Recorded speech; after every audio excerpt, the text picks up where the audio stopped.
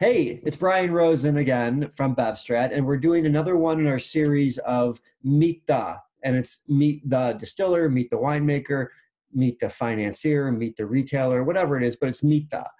And today we are lucky to have Soul Boxer in the house, in the box right next to me. It depends on which side you're on, actually. Am I on this side to you? You're above me on this one, so Oh, I don't am I know. above you? Okay, so Yeah. that's a weird position to be in. But regardless, I am with Jason here, who's a client of ours. We sell his brand in Illinois. It is called Soul Boxer.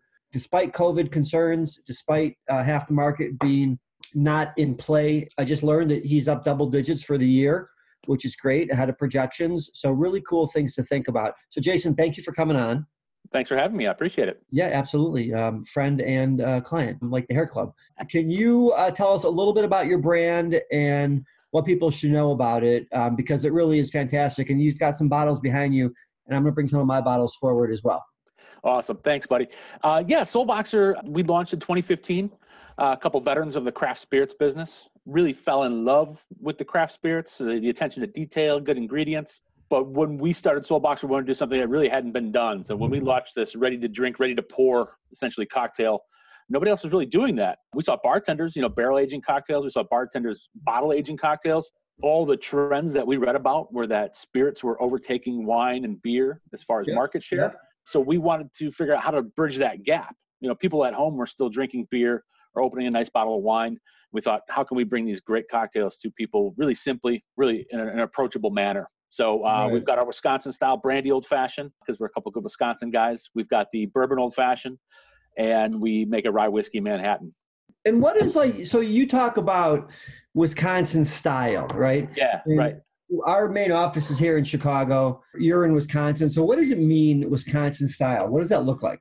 Yeah, so it was really modeled after what you'd get at a great Wisconsin supper club. And if for people that haven't been to a supper club, it's a little bit casual, it's a little bit upscale. It's where you go on Friday and Saturday night to get a really big meal, a really good meal, and typically you're in the bar for an hour, right, hour and a half, maybe two beforehand, and the brandy old fashioned is really part of that experience. So if you grew up in Wisconsin and went to restaurants, that's what people drank. You're around it your whole life, but it's very it's taken very seriously here in Wisconsin. So we wanted to make a cocktail that echoed like those old school supper club handmade old fashions, but from a bottle. So we could only do it, using like real cherries, real oranges. We didn't know a lot about the flavoring end of the business. So we just did it the way we knew how, like a bartender would. So in Wisconsin, everything takes everything really seriously. So Packers. Soul Boxer, right? Kohl's, right? Right. And Summerfest. Those are the things. Don't forget about cheese, man. Oh, and cheese, yeah, of course. And tell me a little bit about kind of how many states you're in and who distributes you in what states and how can people find you? Yeah, absolutely. We've got a pretty small footprint, but it's really, really deep. We wanted to focus on making sure that we're taking care of the retailers locally. So throughout Wisconsin, 600 plus retailers, the mom and pops, the chains, everybody. You can also find us in Illinois and Minnesota. We are distributed in Wisconsin by Badger Liquor and Frank Liquor. Doing a great job for us out there. And then we've got Breakthrough Beverage in Illinois and Minnesota. And we are continuing year after year to grow in those markets, and there's a ton of opportunity. Early this year, before the COVID thing happened, we did launch an online selling platform. Was it yours or was it third party? It's third party. We're partnering with Speakeasy. Sure. Is Speakeasy Big Fish?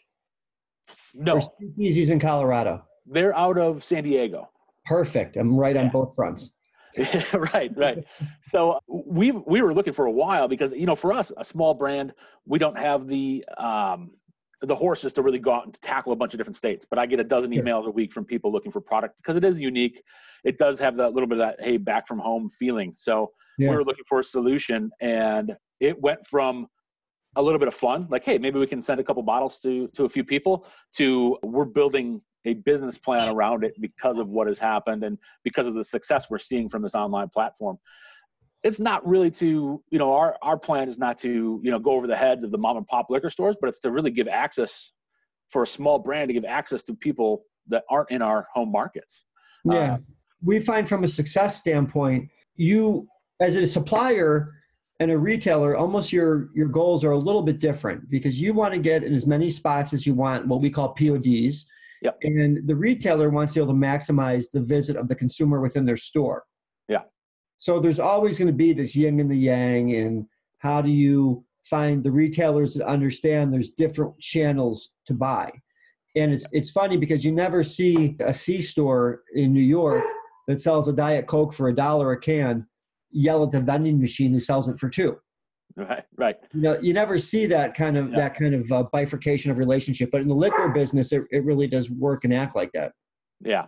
And to your point, looking for a lot of placements and everywhere. We kind of, at first that's what we were thinking, but now we're more about let's get in the right places. Let's get in the places where we can turn product and earn the trust of retailers, and earn the trust of consumers even. So they're going back and buying a second, third, and fourth bottle. This isn't a one-time buy niche kind of item. Yeah. Yeah. And as you maybe can tell, we're working from home today because my dog is the third, awesome. Is the third wheel here.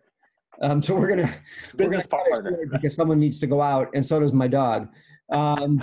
Jason, thank you very much. Thanks, Brian. I appreciate it. And thanks, everyone. We're going to put this online on all of our platforms, so about 100,000 people. Happy Friday, everyone, and thank you, Soul Botcher, for being part of this. Have a great weekend, everybody. Thanks. Thanks.